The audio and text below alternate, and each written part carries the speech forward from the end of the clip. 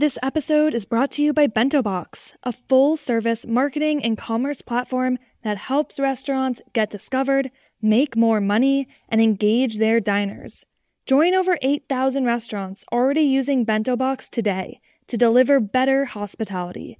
Visit getbento.com/HRN today to get your first month free.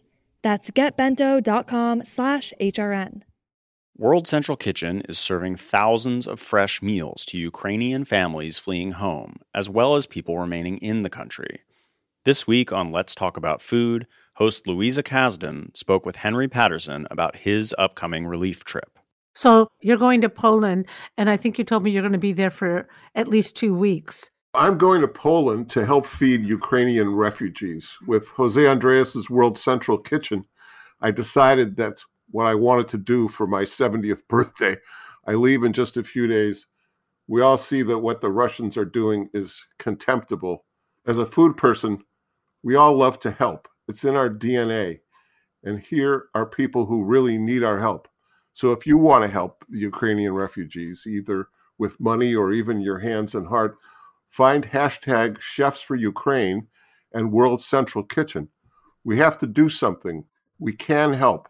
Remember hashtag Chefs for Ukraine.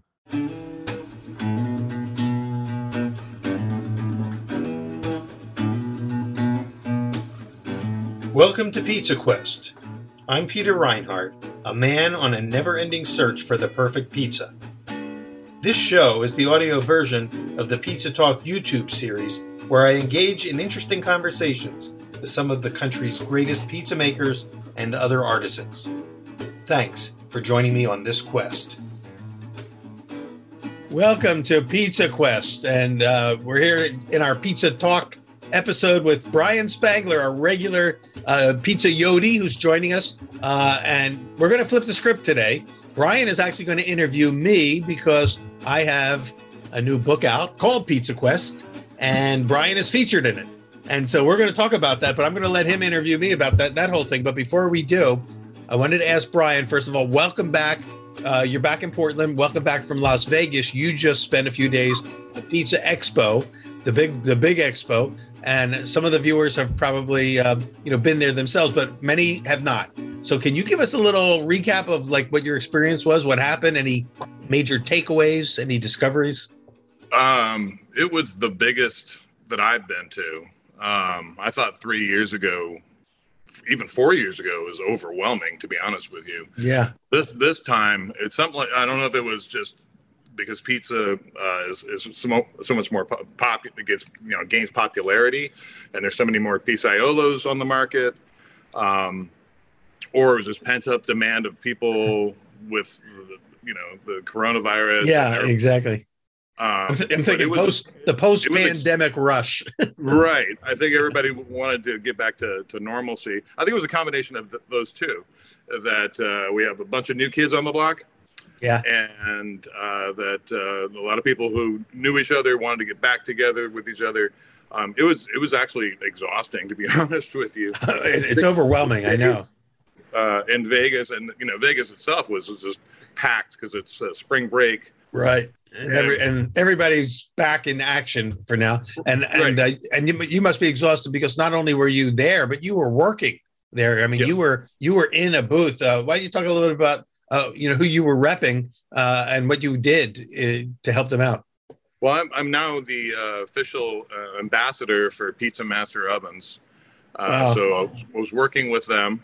I didn't have anything scheduled as far as demos or panels or anything, although I snuck into the panel that you and I created. That's right. Tinkering with your dough.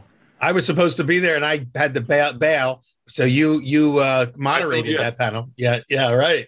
Well, that was funny because I showed up as a surprise, and it was standing room. The place was packed with like probably 30 people standing, and Leo hadn't shown up yet.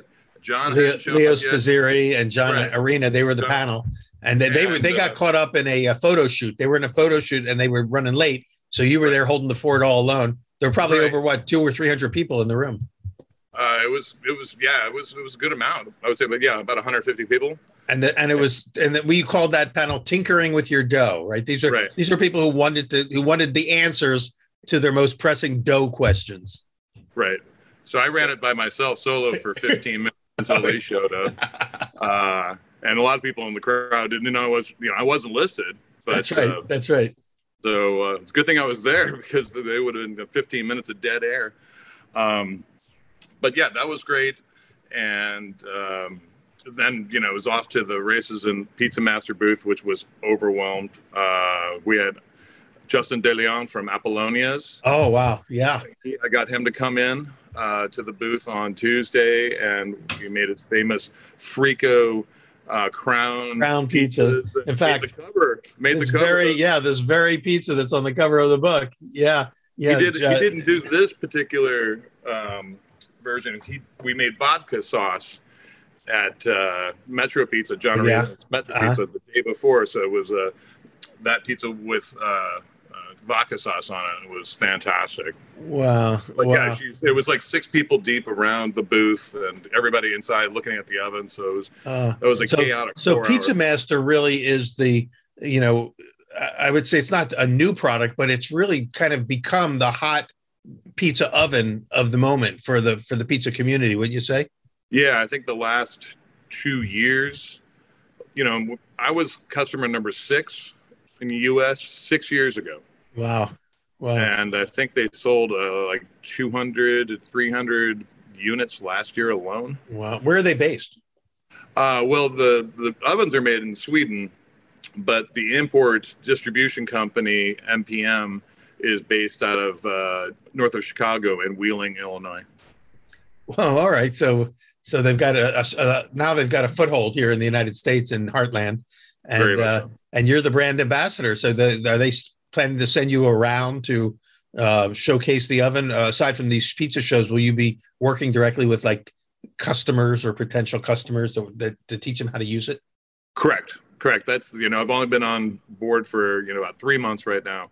So anything from like consulting to, on-site demos, going to test kitchens around the country. We're looking at also putting a test kitchen in here in Oregon, just outside of Portland. Oh, that would be nice for you. Yeah. But it'll be evolving as it moves on, Nice to be in the ground floor of something like that. Yeah. I'm sorry. Yeah, that's congratulations, because it's great to be on the ground floor, and you'll probably have a whole team of ambassadors, like a group that you'll be able to send out like missionaries to. I got to get Lee Hunzinger on board. That's right. Lee's one of our favorites as well. And you're mentioning names of people, between Lee and Justin De Leon. They're all featured in this book. And so we're going to talk about the book in a second. But one final question about Expo. So did you see anything new there at Expo this year? Any new sort of styles of pizza, new topping concepts, new anything? Well, remember how I was talking, and we did the thin crust tavern. Right. We did a whole show on the tavern pizzas. Yeah. Right. And I was saying that I think this could be the new hot thing. And as I was touring the floor, I saw it popping up more and more everywhere. Yeah. Yeah. So, I think we got out just barely in front of that wave, because now it's the big talk everywhere. Yeah. So was Adam Kuban there? He was. If he was, I didn't see him. He rarely travels to these shows, but he's the one who we had. Remember, we had him on the show together, where you guys did some of these bar or tavern pizzas together, and it was fun. So we basically, you heard it here first. If it hasn't come to your town yet, it's on its way. So thin crusted, bar pizzas, AKA tavern pizzas, AKA what was cracker style. Cracker style, but there was one other term that we were using: parlor pizza. Yeah. So, which I guess goes all the way back to Shakey's Pizza Parlors, and so lots there to talk about. So you're seeing that emerge every time we go to an expo, and I hated to miss it, because you always see what's coming next. You start to see in the competitions, some of the best pizzas are ones that people are showing you months ahead of it hitting, and tipping over into the mainstream. You're seeing what's coming next. We saw that with Mike's Hot Honey a few years ago. So a couple pizzas had honey on it. Now everyone's putting hot honey on their pizzas everywhere across the country. Mike has launched a global brand of hot honey, and it all started in Brooklyn at Paulie G's Pizzeria, and then showcasing it at Expo, and now everybody's using it. So, and you have other manufacturers now making it. There's like a lot of manufacturers or the other brands out there. Yeah, he was smart enough to at least really do some good branding, and because it's you do something great, and then everybody copies you, including the big players, and they come in with a lot of money and they try to knock you out. They let you do all the groundwork, and then they come in with a cheaper product. So hopefully people will stay true to to Mike's Hot Honey, because he got it going. Okay, well, this is great. I mean, I know that there's probably a whole lot more that you could talk about, but let's talk about what we joined today. I'm going to basically turn the mic over to you, and you're going to be the host today. You've been a co-host for many episodes, so this time you're going to take the lead, and you're going to interview the author of this new book, Pizza Quest. Well, thank you so much for inviting me to this episode. Also, I'm so honored to be in this book, because it's very personal to me for many reasons. You and I came from similar backgrounds, being bakers first, owning our own bakery. Yeah. We worked together on the board of directors for the Bread Bakers Guild. I remember sitting and talking to you about barbecue and pizza on my farm.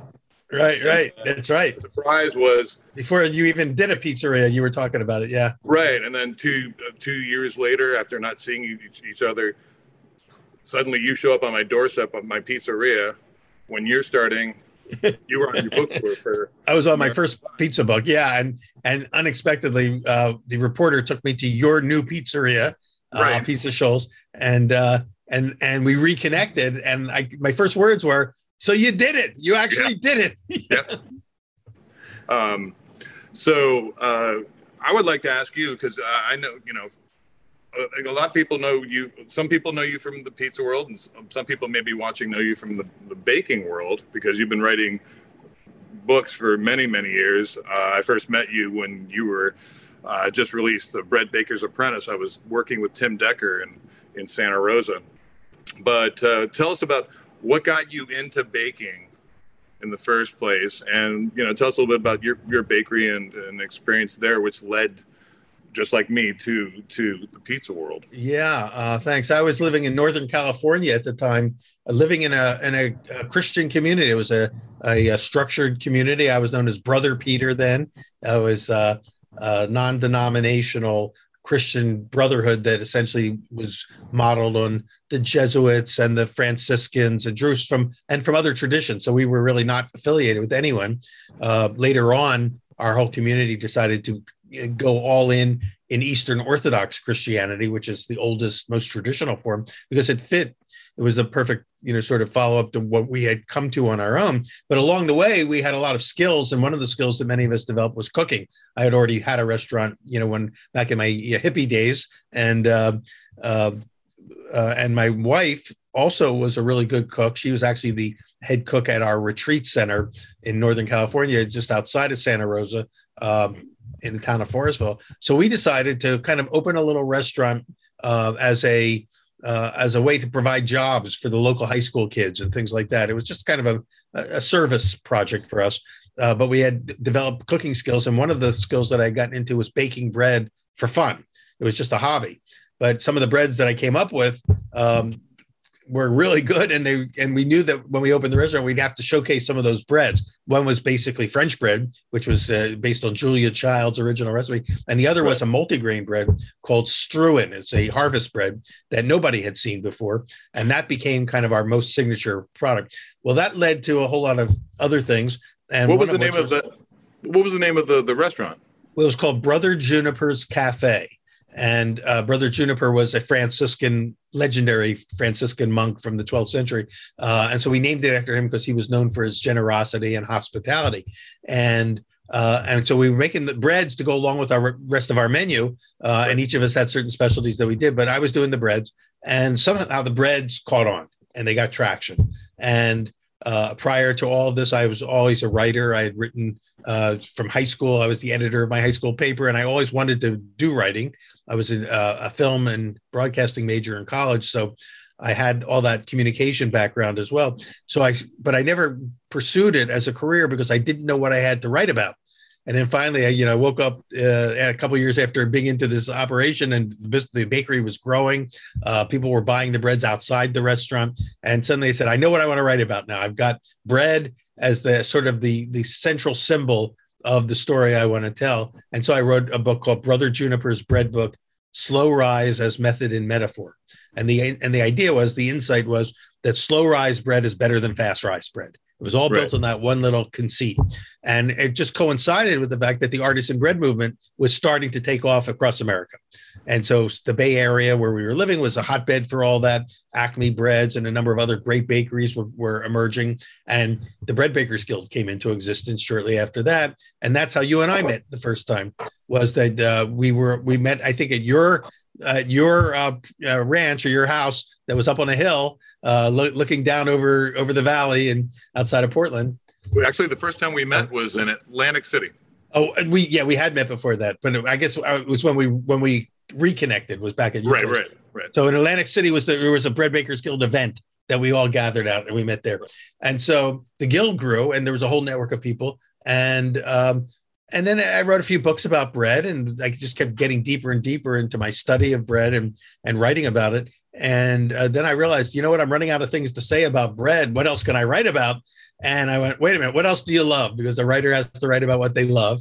And so, you know what, I love pizza. I love pizza. And what's pizza? It's just bread with something on it. And so that's the book that you held up, American Pie, which I wrote about 15 years ago. That's what, again, brought us back together again. Now it's 18 years. That's right. You signed the inside of this in 2004. Unbelievable. It's hard to believe that so many years have gone by. So that's when a reporter from the Oregonian, when I was in Portland to promote the book, interviewed me. And she said, let me take you to a new pizzeria in Shoal Valley that just opened. And maybe we can do the interview there, and then you can tell us what you think of the pizza. And I walked in, and you came out, and you went, and I said, Brian, you did it, and Pizza Shoals was born.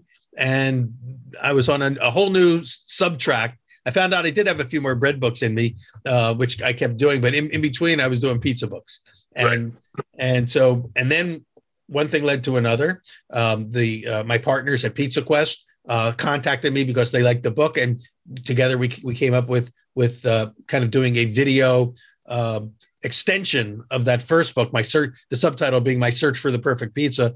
And that's what Pizza Quest was about, was doing it and chronicling it, online and in videos. And during the pandemic, we were kind of all locked down. We couldn't do any more camera work or anything. So I was talking to you, and I said, there's a hunger for the content. Why don't we start doing a podcast? And you and I came up with the idea for this podcast that we call Pizza Talk. And now it's carried on the Heritage Radio Network as Pizza Quest. And it grew, and we got so many interviews in that all of a sudden I got, woke up another one of those aha moments in the morning when you wake up and you go, wait a minute, we got all this content. Let's turn it into a book. Right. And that's what led to this new book, Pizza Quest, again, subtitled My Never-Ending Search for the Perfect Pizza. What have you learned since, it's been 18 years since you wrote American Pie.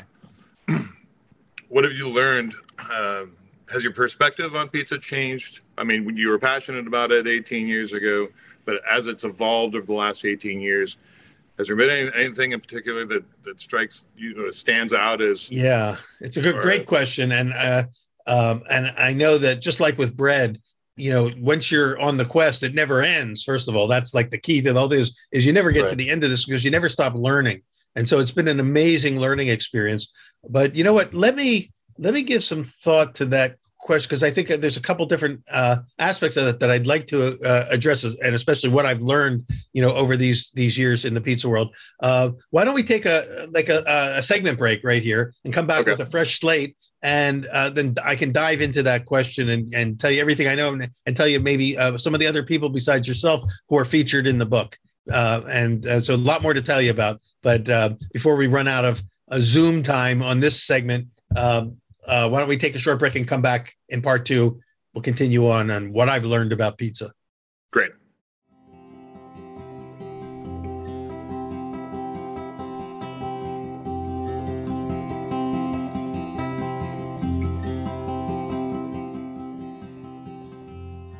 This episode is brought to you by Bento Box, a restaurant marketing and commerce platform that helps you get discovered, make more money, and engage your diners so that you can deliver great hospitality both in person and online.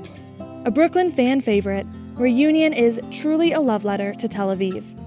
Opening its doors in 2014, customers adore this light-filled cafe for its authentic Israeli comfort food, including shakshuka, falafel, and a variety of mezes. Reunion is one of over 8,000 restaurants that leverages Bento Box to power their digital front door, including their website, online ordering, event management, and more. Visit getbento.com/HRN to learn more and get your first month free. That's getbento.com/HRN. Hi, I'm Katie Mosman-Wadler, Executive Director of HRN. HRN is dedicated to amplifying small businesses that keep our communities vibrant. Today, I'm asking business owners to take part in our business membership drive by supporting HRN's mission with a $500 membership. HRN will shine a light on your work, and you'll help sustain our mission to expand the way eaters think about food. As a thank you for this tax-deductible donation, your business will receive on-air mentions, social media posts, listings on our website, and more. You'll also play an essential role in keeping nonprofit food radio on the air. Go to heritageradionetwork.org/biz to become a business member today. That's heritageradionetwork.org/biz. Thank you for your support. Welcome to Pizza Quest. I'm Brian Spangler from a Pizza Shoals here in Portland, Oregon. And we're here to talk about Peter Reinhart and his new book, Pizza Quest. Peter, we've known each other for a long time, and you've been researching pizza for a long time. Starting with your first book, American Pie, yeah. And then you started seeing trends, and then you kind of wrote a book all about pan pizza, which was the last trend. And now we have Pizza Quest, which has got so many different styles from so many amazing artists in the pizza world. Great job, by the way. Thank you and also honored to be in this book. Well, as a pizza Yodi, you're one of the few contributors that actually has 2 recipes in the book. 2 pizzas in the book. Yeah. So thank you for that. And I've been getting a lot of questions specifically about that clam pizza that you contributed. People are, first of all, the photo was fabulous. And so everyone's asking me about that one. Right. So that's going to be, I think, a hit recipe. Yeah, that was the one I created for Anthony Bourdain. I know, that's an amazing story in itself. So what I did was in putting this book together, all the people that I interviewed through the podcast that we've been doing during the pandemic, of which you participated in quite a number of those interviews, and were along with John Arena, the resident Yodis who would do themed episodes. We had so much great content that I sent out a letter saying which of those people would be interested in participating in the book project. We got great response, and in the end, I ended up with 30 people, and I think we interviewed probably over 60 or 70, but 30 of them came back with yes. And when we worked it out, I said, send me the pizza that you'd like to have featured. Send me 1 or 2 of your favorite pizzas. And we selected out of the 60 or 70 that came in, 35 that made it in the book, because we didn't want to be too redundant and everything else. And I wanted to cover, unlike the pan pizza book, which was a wonderful and fun book to write, specifically focused on whether it's Detroit style or Sicilian or focaccia, pizzas baked in pans, Italia. But I wanted to open this up to also Neapolitan style and also just kind of inventive, creative things that were like calzones, you name it. So we got some great recipes. and then the idea was I didn't want to ask anybody for like proprietary recipes or information that was distinct to their process that they weren't ready to share. So the idea was I said, what I need from you is the pizza itself, a description of the pizza, and a great photo, a beauty shot of that pizza. And then I will create a homemaker's version of that will allow an average, everyday cook to be able to replicate and get close to your masterpiece. Right. So as an I interpretation.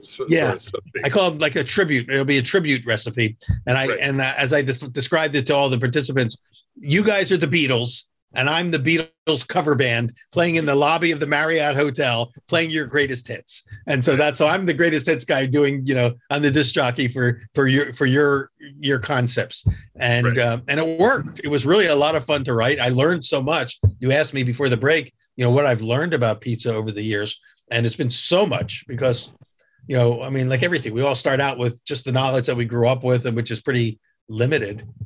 And so I grew up with, Philadelphia style pizza, which was kind of a play off of New York style pizza, round Neapolitan-ish pizzas baked in a baker's pride oven or whatever. And that was my frame of reference for pizza. And then starting on this journey 18 years ago with American Pie, seeing this wide canvas of pizza possibilities that are out there and different iterations and different ways to do it. And then within that, finding that many people could do it, but only some could do it so well that they became destination places. They became memorable, and they kind of went from good to great. And that's been the quest for me, is defining the difference between good and great and trying to kind of find that secret sauce that makes that difference. And consistently great. Yeah, and when I wrote American Pie, there were maybe only 20 or so. Pizza Schultz didn't exist even. You opened after the book came out, but there were only a few, maybe I would say 20 to 25 pizzerias in America that were, quote, destination pizzerias that had raised the bar to that level. And at that time, the one that got most of the attention was Pizzeria Bianco in Phoenix, and that became a benchmark place. And then later, again, after the book came out, Nancy Silverton opened up Pizzeria Mozza, and there were other places that started to push it. Now I would say there are probably hundreds of pizzerias that have adopted the techniques and the methods of the people we showcased in the first book, and the whole boat has risen, so to speak, with all these great pizzerias, and so they're learning, and as each of them are learning and then becoming known, I'm just sucking up their knowledge like a sponge and trying to see how that all fits into my view. And then reporting on it. I'm just basically the reporter now in these books, and having a chance to do some good tasting and some fun recipe development. Is there anybody that didn't get in the book that you would have wished did get in the book? Well, yeah, there are a few that, and like there are people I've not yet interviewed who I've been hearing about, like Leah Skirto up in Windsor, she's great. Up in Sonoma County, which is really close to where my bakery was, but she only opened a couple of years ago. So I didn't know her in time to do an interview with her, but I want to get her on our show on Pizza Talk because I hear she's doing amazing stuff. And there's quite a number of people like that. There's way more people that are worthy of being in the book than we actually have in the book. There's probably another 150 people that could be, qualified to be in the book. And there's just only so much room, and there were only so many people that we could interview at the time. But if the book does well, then we might be able to get a volume 2, and we can showcase them in the next volume. So, if people spread the word, maybe we'll get an offer from the publisher to do another round, because I'd love to do that. There are certainly people that could have had more than one pizza in the book as well. Let me see. Well, of course, John Arena, we know is in, because we see his work, but the very first pizza that's featured in the book is by Nino Coniglio and his wife, Shaylin. And it's he calls it the ultimate white pie with garlic confit. Nino is a world champion pizza maker out of Brooklyn. His pizzas are really inventive. He almost always wins competitions where he enters. And he sent me like 5 pizzas. Every one of them could have made the book, but I had to pick one. And so we went with that one this time. But, so some people might get featured again in the next round because everyone wants to know what their latest creation is. And then, we also had a chance to showcase people like Mike Kurtz, the creator of Mike's Hot Honey, who we've talked about. And Mike, you learned the craft of pizza making by working for Paulie G, who's also featured in the book. And Mike brought his hot honey to Paulie G, and it took off, and it became this ubiquitous brand. But Paulie G opened a slice shop where he was doing like New York pizza slices, and it's a very simple recipe, but it's and Mike created this, and they call it the Hellboy slice pizza, and what makes it the Hellboy is partly the hot honey, and also it was just a play on the name that the pizzeria came up with. But it's really just a classic pepperoni, or salami style pizza with the addition of the hot honey going on at the end when it comes out of the oven. And that has been sort of a game-changing product in the pizza industry. So we talk about things that we've learned was that the power of a condiment like honey to elevate a great pizza to an even greater status, because that honey synergizes with the flavors and creates something that, that's a wow experience. Paulie G's recipe in the book is very simple, and it's what he calls his Monte Cristo. It's kind of a play off the Monte Cristo sandwich, but it's a really simple pizza, just some cheese with slices of Canadian bacon. And instead of using honey on this one, he uses maple syrup. And again, the sweetness of the maple syrup brings in an unexpected flavor, but of course it goes really well with he uses Canadian bacon, on that. So you got a little bit of a Canada theme going. But the smoky, the sweet. Yeah, salty. Exactly. All these cardinal sort of taste points. And that's really, I think, the signature of all the pizzas featured in the book is that they really they push the envelope of what's possible with flavor delivery. Because I always say pizza is the perfect flavor delivery system, and it always starts with the crust. And that's kind of where the part that at least that I felt like I could hold my own in putting the book together is providing enough dough formulas for any of the rest of the pizzas that came in from the contributors, and then the inventiveness of the things on top were provided by these quote pizza luminaries or pizza geniuses, and it's infinite. The number of possibilities just seems so infinite, and we never seem to run out of creativity out there. I don't know about geniuses, like I was talking to Bianco about this.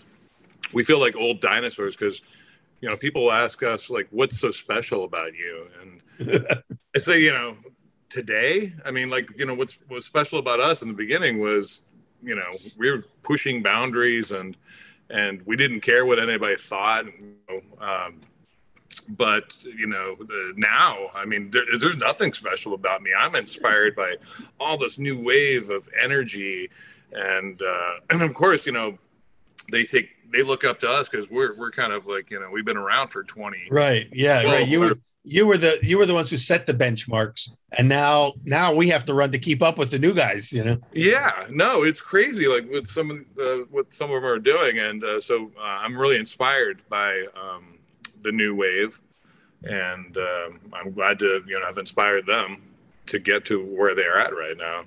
Well, it's true, and like you're in Portland, Oregon, which of course was selected by Nathan Myhrvold and the modernist people as the best pizza city in America. And you're one of the reasons for that, along with the other people. And another Portland pizza maker who's featured in the book is Sarah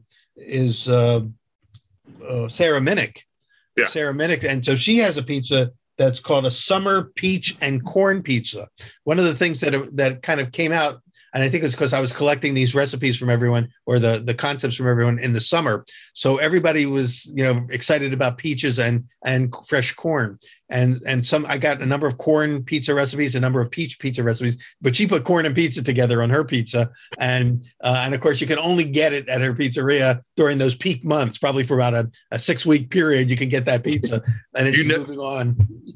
You never know what you're going to get when you walk in the door at Lovely's. Lovely's 50-50, right? Right. Yeah. Just don't. You can get like a basic margarita, right? That's always on the menu. But from that, whatever else is on the menu, do not have any expectations because it's constantly revolving and changing. I have not been to Portland for a few years because of the pandemic, so I haven't been to Lovely's, and I need to get there, and I'm trying to get back to Portland this year now that I can fly again.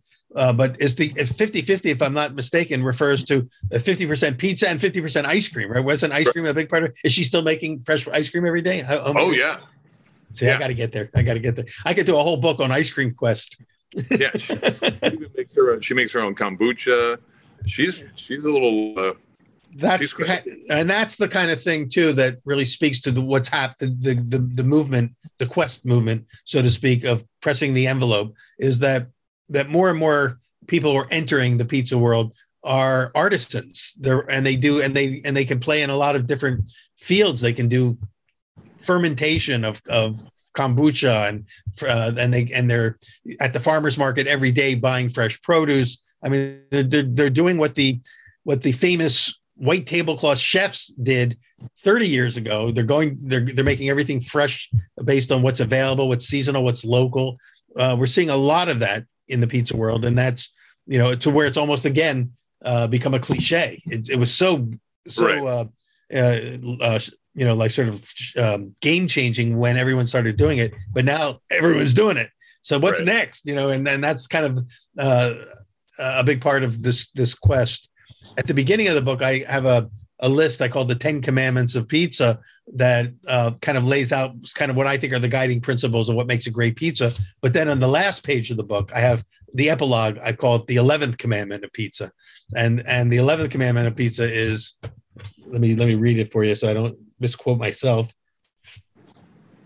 It is more about the quest than it is about the pizza, and the quest never ends. So for me, pizza is just as bread is in my bread books, a metaphor for something more than just pizza or more than just bread. It's about something else. It's about this urge that drives us in search of more meaningfulness in our life. And, right. and a few years ago, you would laugh if you said that pizza makers could be, at the forefront of that. But now the creativity and the artisanship that's coming up and inventiveness that's coming in through the pizza community, it really does, it is more about the quest. It's people that are pushing the envelope and looking for meaning and purpose and things that a contribution to make the world a better place. I think that's really, part of that quest. And the pizza makers have when you go to Pizza Expo, you're with 10,000 other people who are part of this extended family or tribe. I call it a tribal gathering when everyone gets together. Even in Las Vegas, it's a tribal gathering. Yes. And there's more people in the pizza tribe than there is in the artisan bread making tribe, because I think mainly because you can make more money in pizza than you can in selling artisan bread. Well, Peter, making a living at making bread is it's a tough gig. Well, because you did the same thing. You jumped out of the bread category and into the pizza category because I think you could sustain a lot, a living that way a lot easier. Oh yeah, because I did it the stupid way. Well, actually, I won't say it that. But I followed what Chad Robertson did with his first bakery out in, what was that, Point Reyes Station? Point Reyes, yeah. Where he was living with Alan Scott, and Alan built him an oven, an old pottery studio, and he mixed the dough in wood troughs, and barely got any sleep, and Elizabeth would drive it down to Berkeley, and it'd already be sold out. Right. Get 4 hours of sleep and start all over again. Yeah, and that was so revolutionary, and it was like 30 years ago. And now Tartine Bakery is a global brand, and but I think that's cool because a lot of people who are well known now, they started out at the grassroots level, doing everything the hard way, and learning by doing, not from a book somewhere. Right. So so you were at the forefront of both the bread tribe, and then leaped like myself into the pizza tribe. I remember some of the people like Craig Ponsford going, "Pizza, huh?" I was like, yeah. Right. And now, of course, at Craig's Bakery in Marin County, his biggest night is his pizza night. Now he sells slices of pizza and it pays the bills. I can tell you that a lot better than a baguette. Yeah. Well, even at like Tartine, it's not the bread that makes the money. It's all the pastries. The Benoit Saudet is the money. That's right. Yeah. So, So those are learning part of everyone's learning curve is, the business side. We all have learning curves in business. It's the other thing we all learn when we get into it. And if we survive it is how hard you have to work to build a successful business, whether it's bread or pizza. It doesn't just, it's not just a cash register that works on its own unless you can build it to that point. But it's hard work to get it there, and you pay the price for that.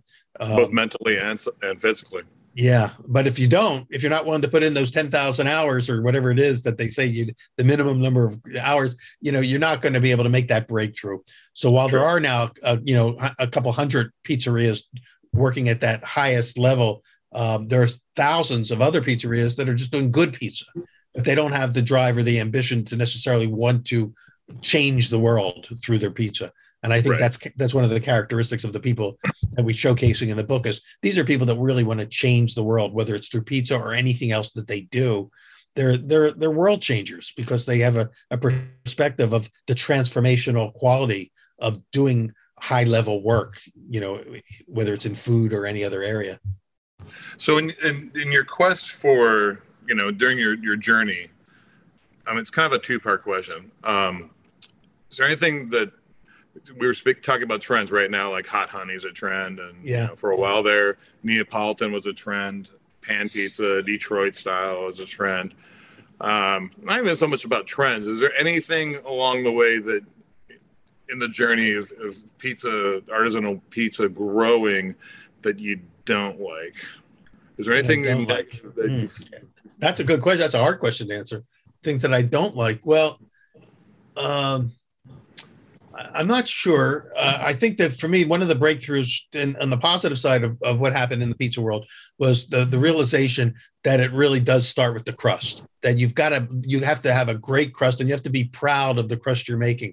And the investment that a lot of the new generation pizza operators, are doing is they're understanding the science of bread making. This is the artisan bread community really contributed to that. They brought the science and the techniques into the pizza world, which is really just another subset of bread. And they're using them. I get calls from, again, like someone like Nino. Nino calls me, and I'm sure he's called you in the middle of the night too. And he goes, I got a question. I need to know about the oven, and the BTUs and blah, blah, blah. And he's like on fire with the science side of it. And this is a guy that can bake pizza, in his sleep, but he wants to know also the science because I want to make it even better. And so that I think has been a big plus. Right. And then of course, because there's a lot of success, the part that you have to watch out for is the people that want to grow too fast. This is what the part I don't like is you get something going, you got a good thing, but then you grow real fast. Or the movement of these franchise fast casual pizzerias, some of which are better than others. It's a phenomenon to me that any of them survive at all when there's usually better pizza around, but yet there's a market for it. And some of them are doing a decent job. I think that if you had to rank like the top franchise or multi-unit pizzerias, Mod Pizza seems to be at the top of the pyramid of success stories, at least today. Will they be able to maintain that success or not? I don't know. There's a lot of success, financial success. Yeah, the financial, because they believe that they have a good product and they use fresh ingredients. It's kind of like Chipotle. It's all the concept's strong, but when you try to replicate it and you're just hiring employees and they don't have the fire in their belly to understand the craft, right. And as Tony Gemignani marks on his boxes, respect the craft. And if you don't have that, in your staff, then you can only get to a certain level. You can be good, but not great. But that doesn't mean you won't make money. You can make a lot of money just being good. A lot of people are happy with a good pizza that just, is fast and easy for them and doesn't make them feel like they have to change the world with every bite of pizza that they eat. So there's room for that. But I think that the problem is that you can't sustain a lot of growth in the pizza segment if the workforce isn't there. And if you're not training your workforce into understanding the craft side of the business. So I would say, and there have been a lot of these, what would you call them? The Neapolitan fast casual places that you get in line and you walk down the line and tell them what you want on your pizza. And by the time you get to the end of the line, the pizza's coming out of the oven. It's a great concept, and the pizzas are okay because all pizzas are good. There's only good and great. There's no bad pizza. But the problem is that there were so many of them that kind of came out at the same time over the last 10 years that only a few of them have survived.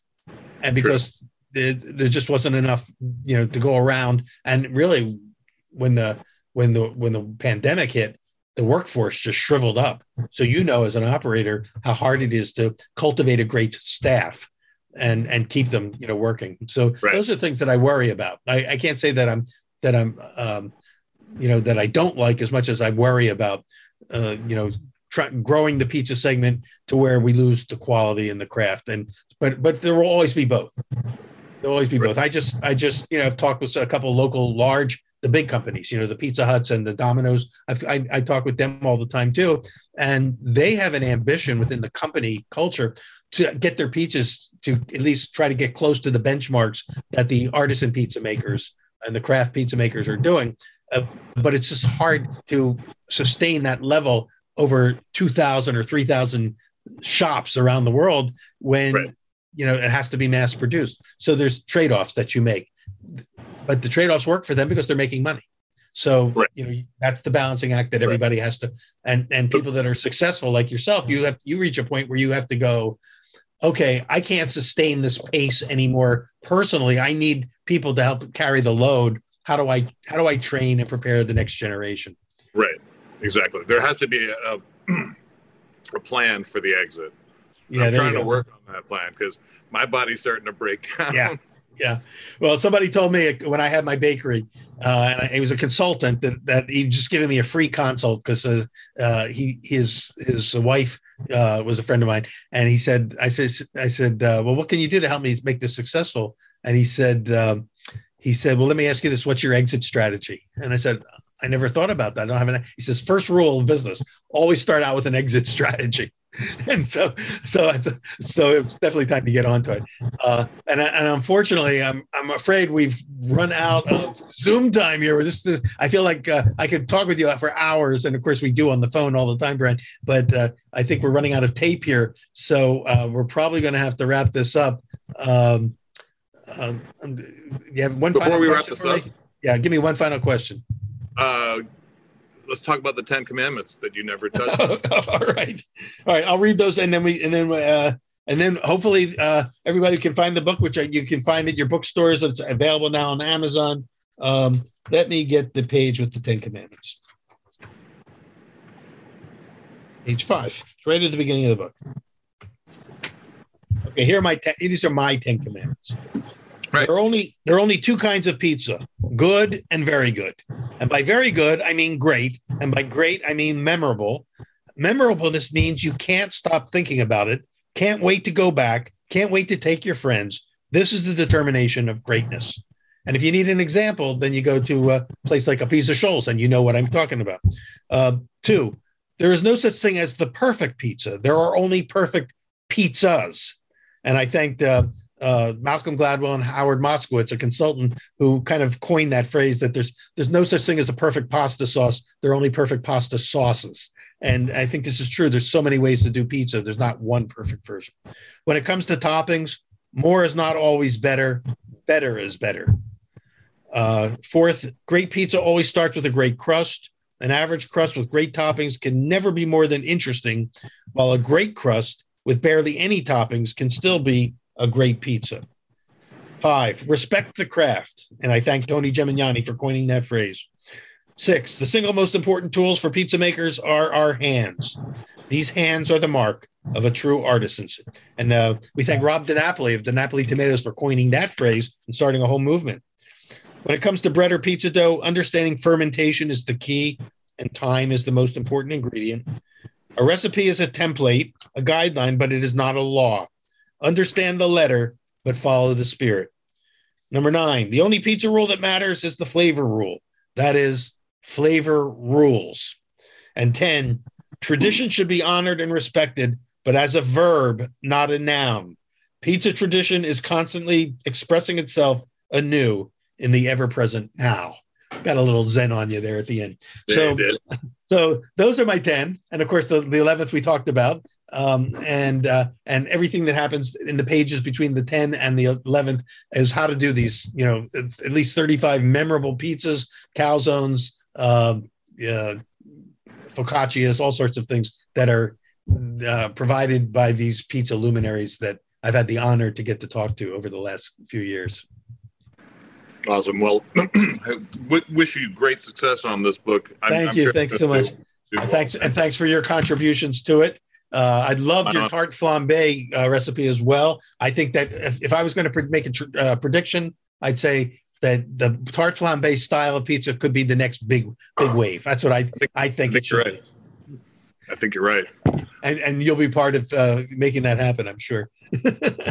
All right, Brian. Well, thanks for interviewing me. It's really nice to have somebody throw questions at me. I will look forward. We're going to have you back on Pizza Quest in the future. We're going to do a whole episode on bagels because bagels are now moving into the pizza sector, and I know that you've got some interest in that. We tend to like to try to spot the coming trends. So we did it with the tavern pizza, and I think bagels could be the next one. Maybe we'll do a tart flambe episode as well. Sure, that'd be great.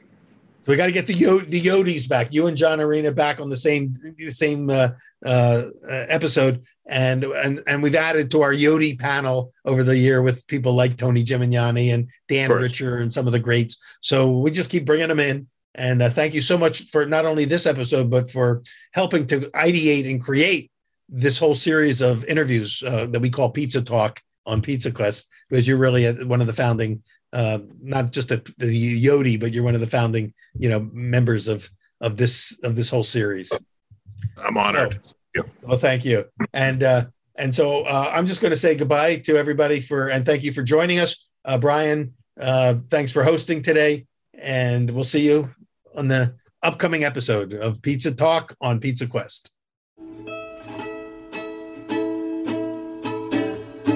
Pizza Quest is powered by Simplecast. Thanks for listening to Heritage Radio Network, food radio supported by you. For our freshest content, subscribe to our newsletter. Enter your email at the bottom of our website, heritageradionetwork.org, and connect with us on Instagram and Twitter at @heritage_radio. You can also find us at facebook.com/Heritage Radio Network. Heritage Radio Network is a non-profit organization driving conversations to make the world a better, fairer, and more delicious place. And we couldn't do it without support from listeners like you. Want to be a part of the food world's most innovative community?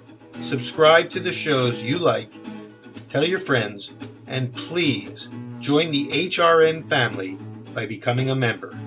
Thanks for listening.